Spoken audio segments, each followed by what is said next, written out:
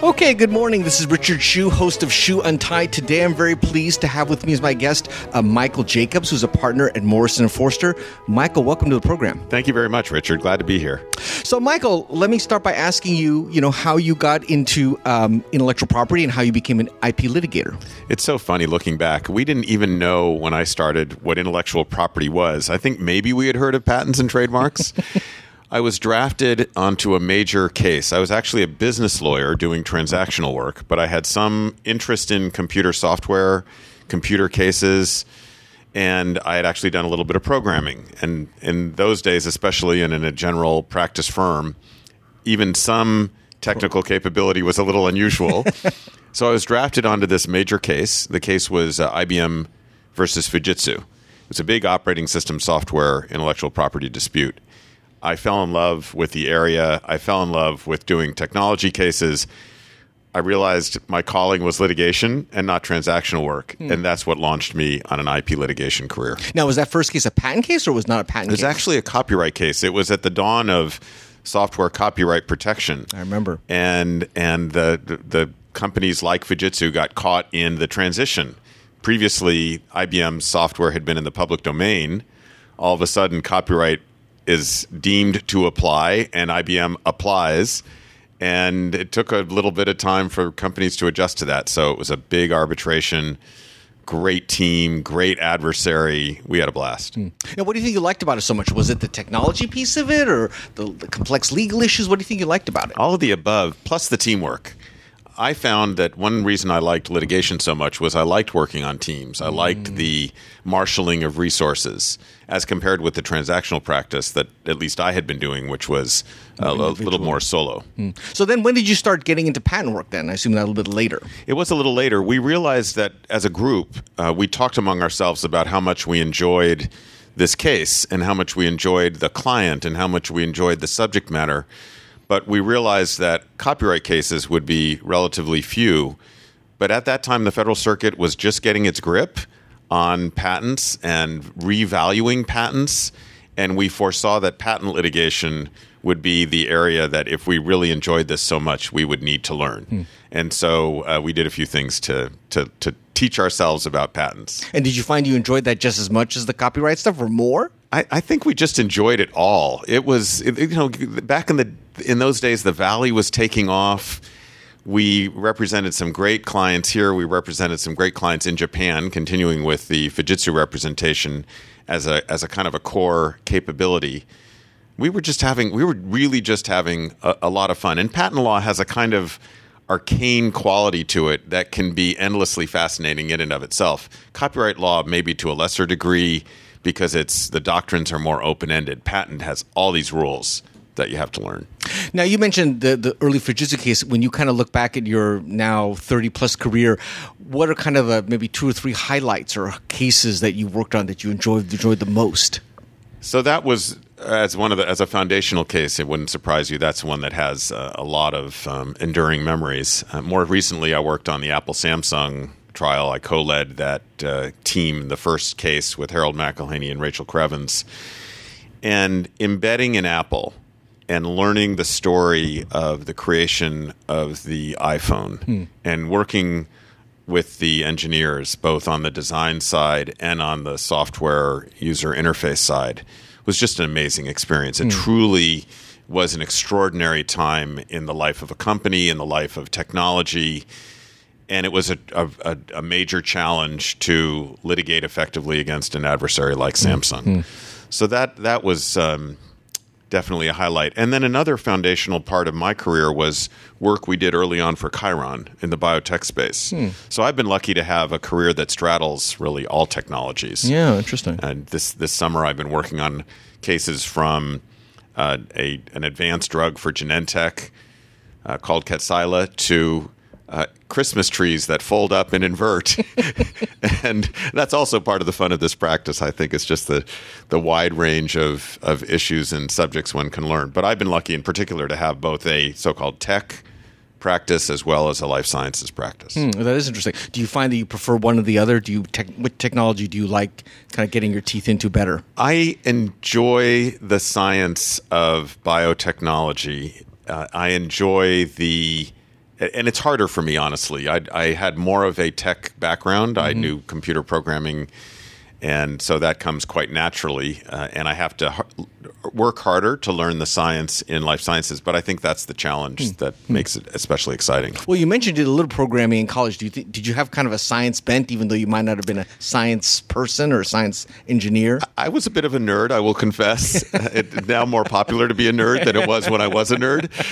And I was a hobbyist. I was an electronics hobbyist. I was an amateur radio operator. I actually built some kit microprocessors and stereos. I was a Heathkit fan. There you go. In fact, for one of my milestone birthdays, one of our friends gave me an old Heathkit catalog as a gift. I was very appreciative of that. So that was that background. And then my father was a doctor. So on the life sciences and device side, I think about him a lot. Yeah. Well, this all makes sense now.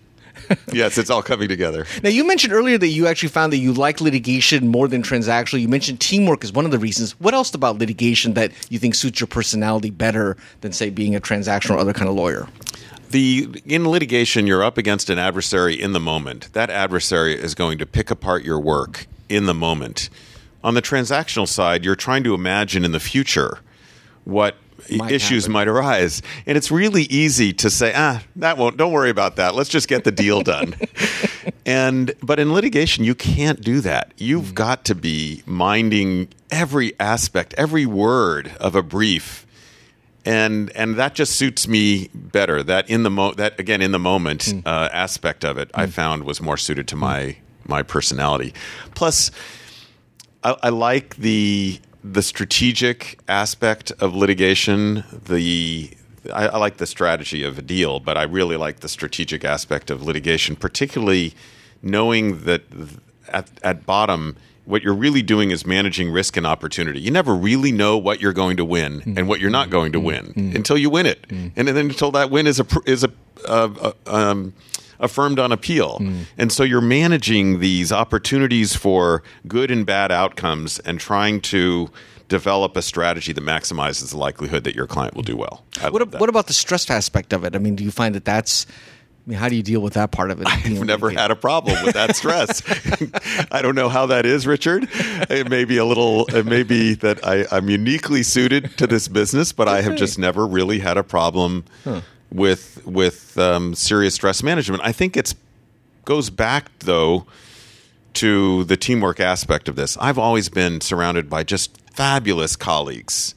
I think about what makes for professional satisfaction. It's handling the most challenging problems for the most interesting clients with the most spectacular colleagues. And I've just always had great people to rely on and fall back on. Maybe the biggest stress moments are when it feels like somebody might be letting you down, and then I often find that it's all imagined, that actually that person has the issue well in hand. Well, you mentioned some of the things you like about litigation. What about trial? I mean, most litigators find trial to be the pinnacle of what they do. Do you find that's also the case? Yes, I really enjoy trial, and I think it's back again to the teamwork. Because at trial, you're taking that team and you're now managing a production on the stage of a courtroom with this really interestingly diverse audiences. You have a literal audience in the gallery or in the media, and then of course you have the jury that's deciding, and we're always trying to figure out what they're getting and what they're not getting, who they like and who they don't like.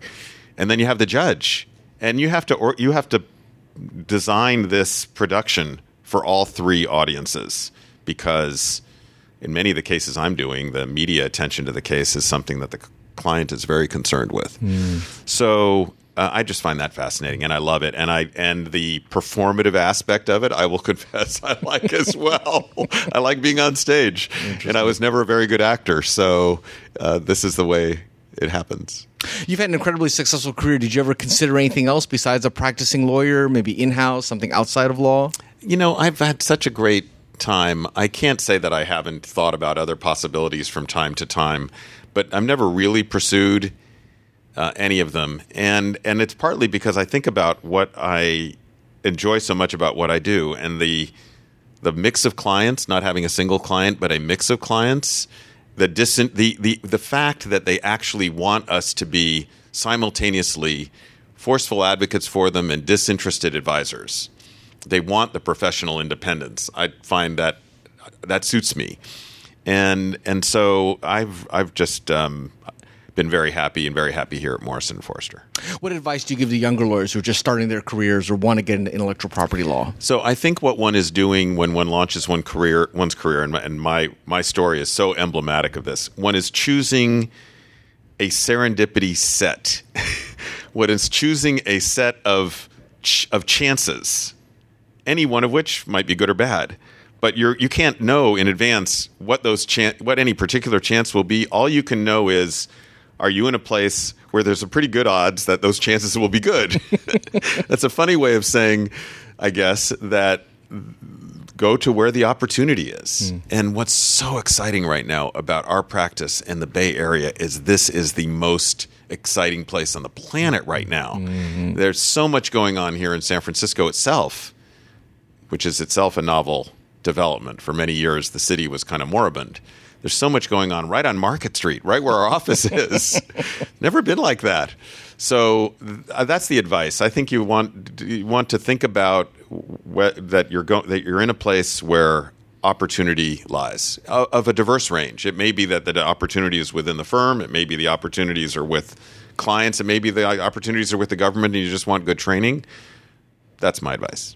Now, you're obviously a very young man, Michael Jacobs, but what about the future? Are there any specific kinds of cases you still want to try or specific goals you have for your career?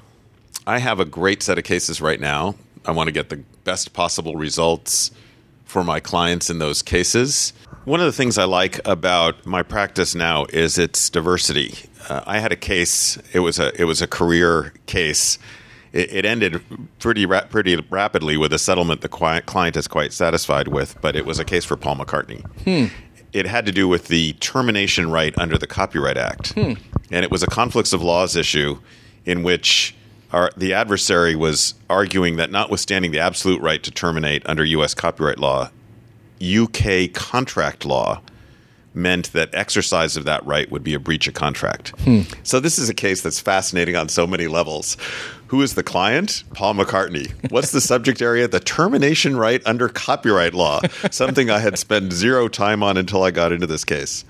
Was working with Paul Goldstein at Stanford, our copyright counsel. Right, yeah. I was working with John and Lee Eastman in New York, Paul McCartney's lawyers. And so as I think about where my career is right now, where my practice is right now, it's that diversity that I'm just having a blast with, and I hope for more of. Well, Michael, this has been a fascinating conversation. I really appreciate your taking the time. If you do decide to do something other than the practice law, which doesn't sound like it, you'll have to come back and tell me about it. Absolutely, Richard. Thank you very much. This is Richard Hsu and Michael Jacobs. Thanks.